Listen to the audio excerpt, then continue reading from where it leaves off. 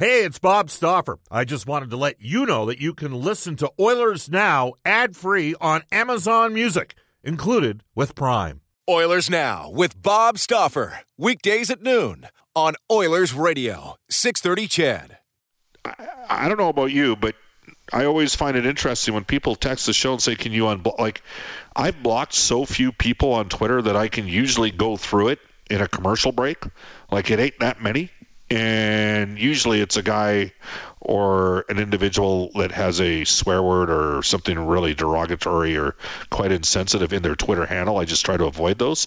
So I don't know if sometimes accidentally people get blocked. You can criticize us fairly anytime you want on the show, but like I said, my number in terms of actual blocks is so low that I can go through it. It takes me under 4 minutes to go through the people that have been blocked. So if it's happened accidentally, it happens once in a while. I don't know. Do you find that with Brendan with Twitter sometimes? You've blocked an individual and you didn't mean to block them, or conversely, somebody says they're blocked and you're like, you're not blocked on my Twitter account. Has that ever happened to you? I can honestly say no one's ever come back at me about it. Okay. So I just had a fella tell me that I've blocked. I'm like, you're not showing up in my, what do I call it? The timeline is being blocked. One guy that we don't want to block from the show, but he's not on Twitter, which just shows you how smart he is our Inside the Game analyst, former NHLer Rob Brown. Hello, Rob. How you doing? I'm doing good, Bob. How are you? Good. Who made the decision not to go on Twitter? Was it you or did your wife make it for you?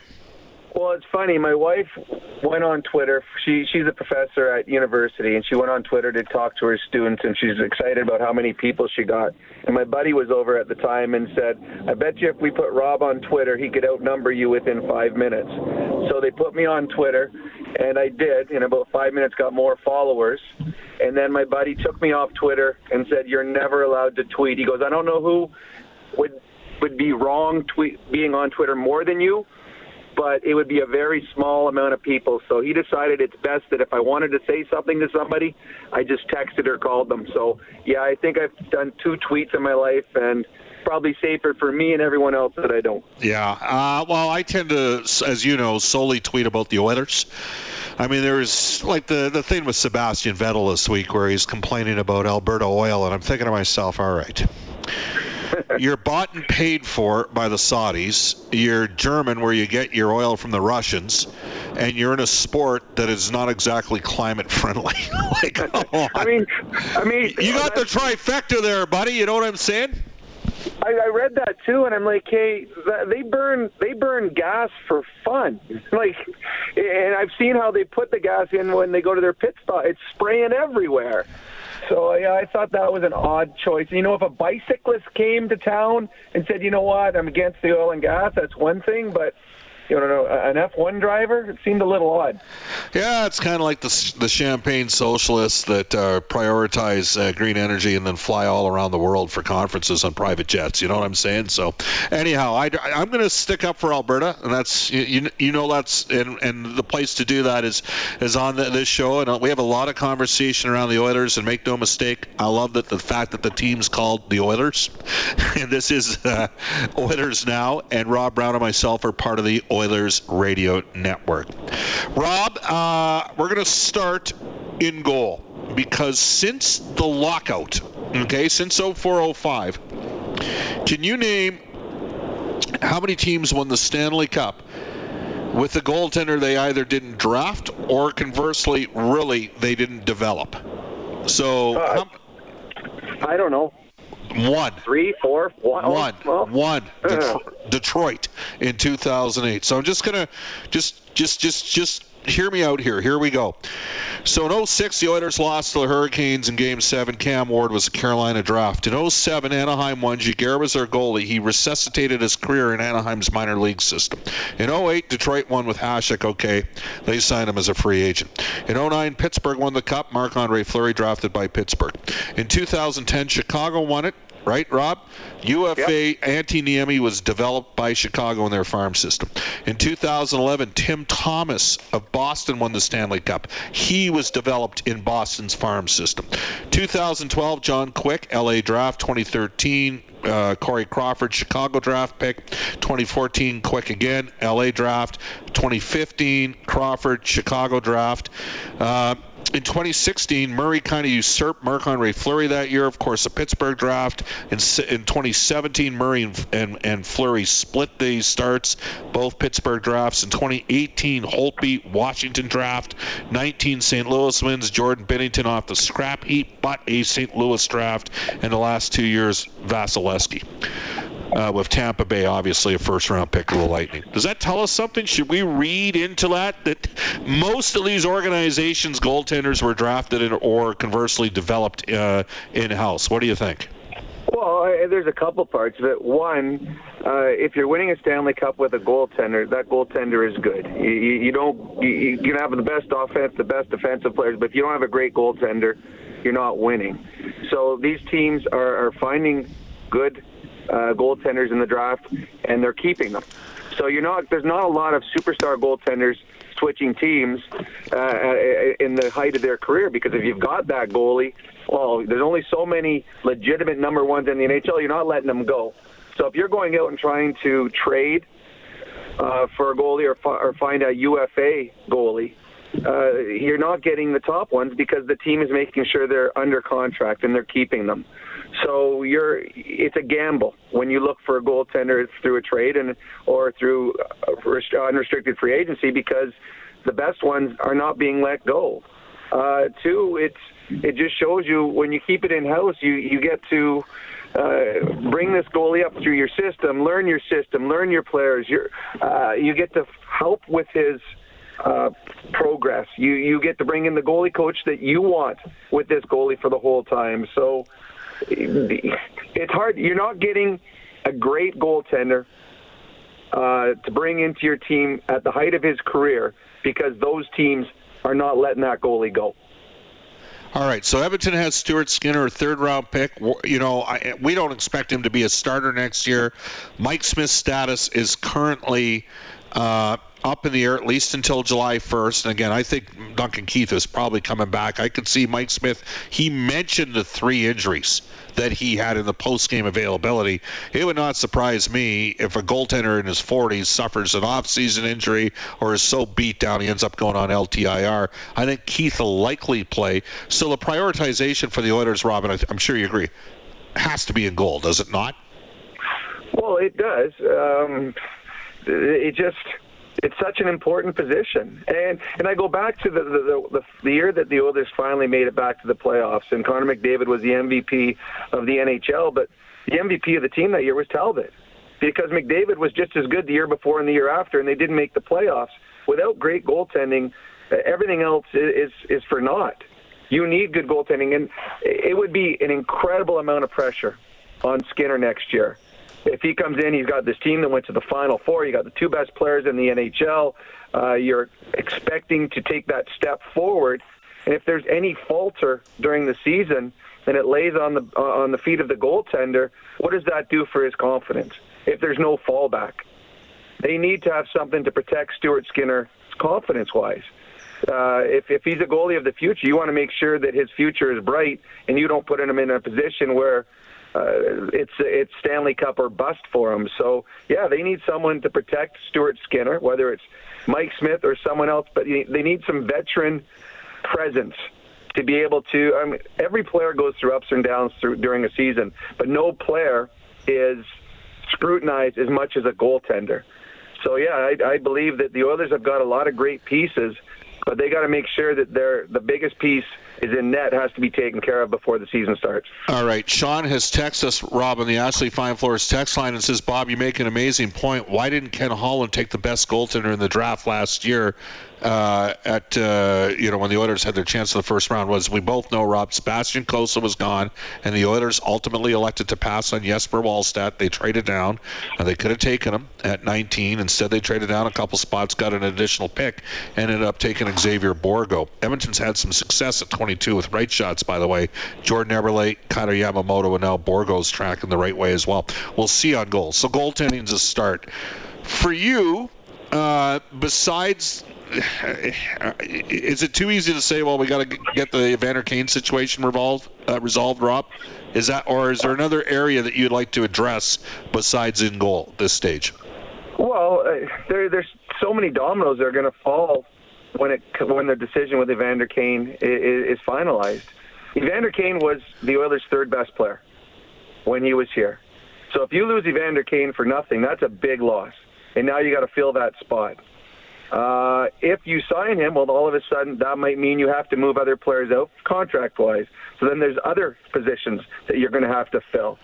So I don't know if for Ken Holland, if he can start checking off things on his to-do list until he figures out if Evander Kane's coming back or not. It's a big amount of money, and it's a big spot in your lineup. So, yeah, I think until Evander Kane is yes or no, it really puts a lot of the rest of the Oilers' decisions on hold because they don't know how much they have to spend or where they're going to have to shore up. What would you do with Jesse Puljujärvi at this stage? Well, I would, if he's here, he's not getting a big bump in pay. I love Jesse. I love his work ethic. I think the kid is awesome. No kid enjoys the game more when things are going right than him. But the last part of the season and in the playoffs, he was a shell of himself. And as of right now, he's not a top six player. He's just not good enough to be in the Oilers' top six. I don't know if you let him go and say good luck elsewhere, but getting to that point, his skill set and his hockey IQ are not on the same page. And I think that's his biggest deficit as a player. Rob, Valeri Nichushkin did not score in 91 straight games, including 0 for 57 in an entire season in Dallas. He had 25 goals and 60 points this year in Colorado at 28. Is that a fair comparable, Puljujärvi and Nichushkin? No. I think watching Nichushkin play, I believe he sees the game better than Jesse. He understands the game better than Jesse does.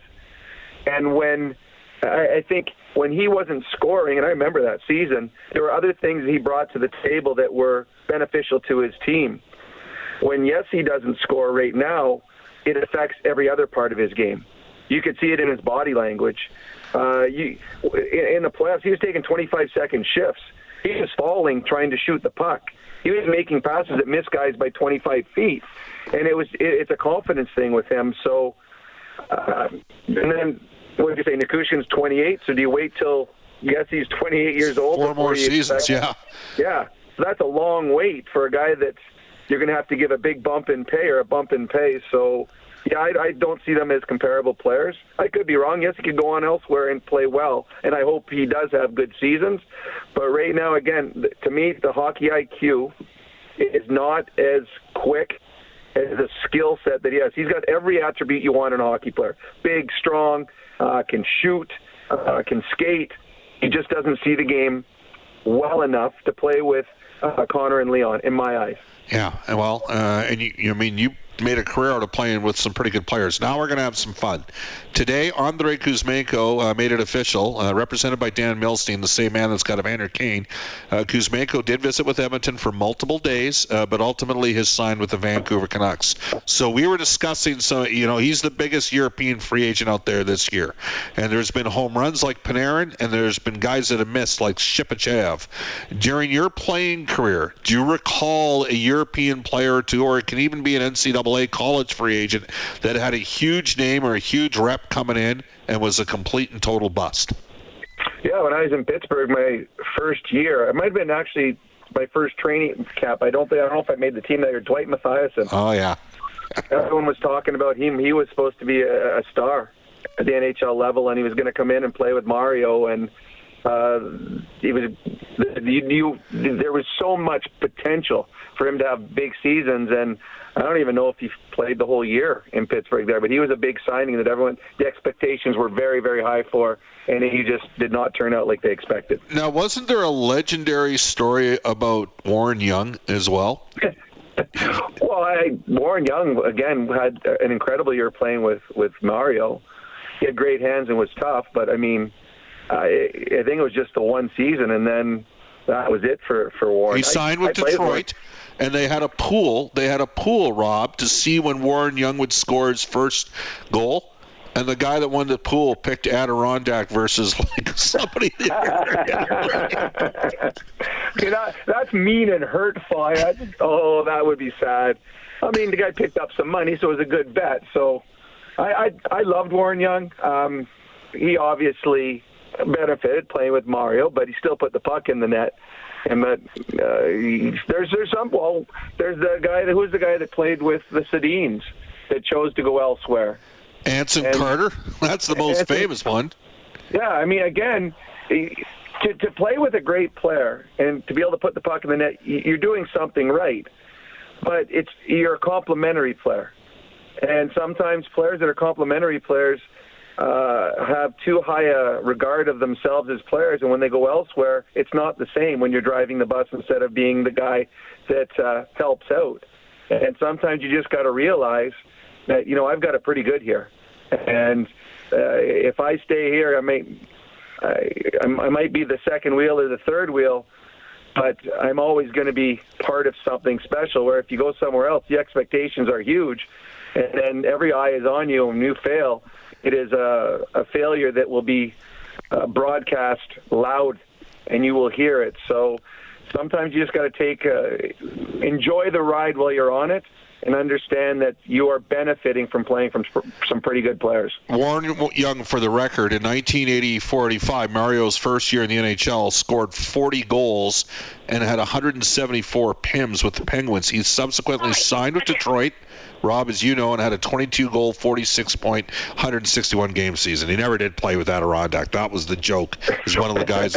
He returned to Pittsburgh the next season and scored 8 goals. It's quite remarkable, really. He scored 40 goals in 84-85, and by 87-88, he was done. Like, he ended up with Muskegon for half the year, 7 goals, no points in the 87-88 season. So you must have just missed him because you were with Kamloops. 87, wasn't I with Pittsburgh in 87-88? I'm going to defer to you on that since you're the player. But yes. I know I played with Warren Young. Yes, you were on the team. You had 24 goals and 44 points and 50. You were the guy that came up for Warren Young, wasn't that? What? I did take his spot, which was a little fearful because he was really tough. He could beat me up in practice, but super nice guy, awesome guy. Warren Young was. Yeah. He benefited, and in all honesty, he benefited playing with Mario, but Mario also benefited that rookie season playing with Warren Young, because Warren Young he was tough and he was mean, and allowed Mario to do what Mario does best. Still need a little bit of that in this game. Hey, Rob, thanks for joining us here on Oilers Now. All right, take care, Bob. You bet. That is Rob Brown, our Inside the Game analyst on the Oilers Radio Network. Of course, Rob was a fourth-round draft choice of the Pittsburgh Penguins back in 1986. In 86-87, he had 212 points with the Kamloops Blazers, and he ended up playing 543 games in the NHL and had 438 points. It is 1:24 in Edmonton. We're going to take a quick timeout and get back to a rack of texts at 780-496-0063 on the Ashley Fine Floors text line. You're listening to Oilers Now. Linda says, Bob, I'm hearing rumors that there's a chance that Husso is signing with the Edmonton Oilers. Well, Billy Husso is going to be targeted by 6 to 10 NHL organizations, so we shall see where it goes. Bob, who do you think pound for pound is the better team right now, the Edmonton Oilers or the Tampa Bay Lightning with no injuries? Well, Tampa Bay is the better team. They have Vasilevsky in goal. It starts there.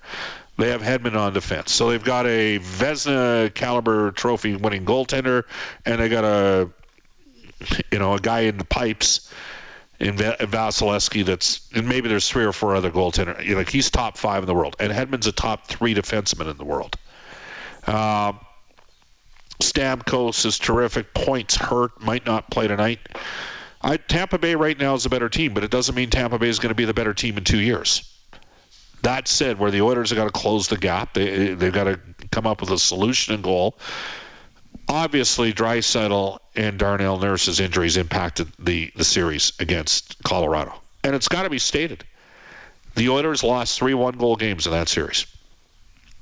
And when you see Colorado boot stomp Tampa Bay 7-0 on Saturday night, it just shows you how good Colorado is. It's their time. They have a guy in Chris McFarland that did a lot of, and we mentioned him a lot over the years. Worked for Scott Housen all those years ago when Scott was GM in Columbus. Won a Calder Trophy.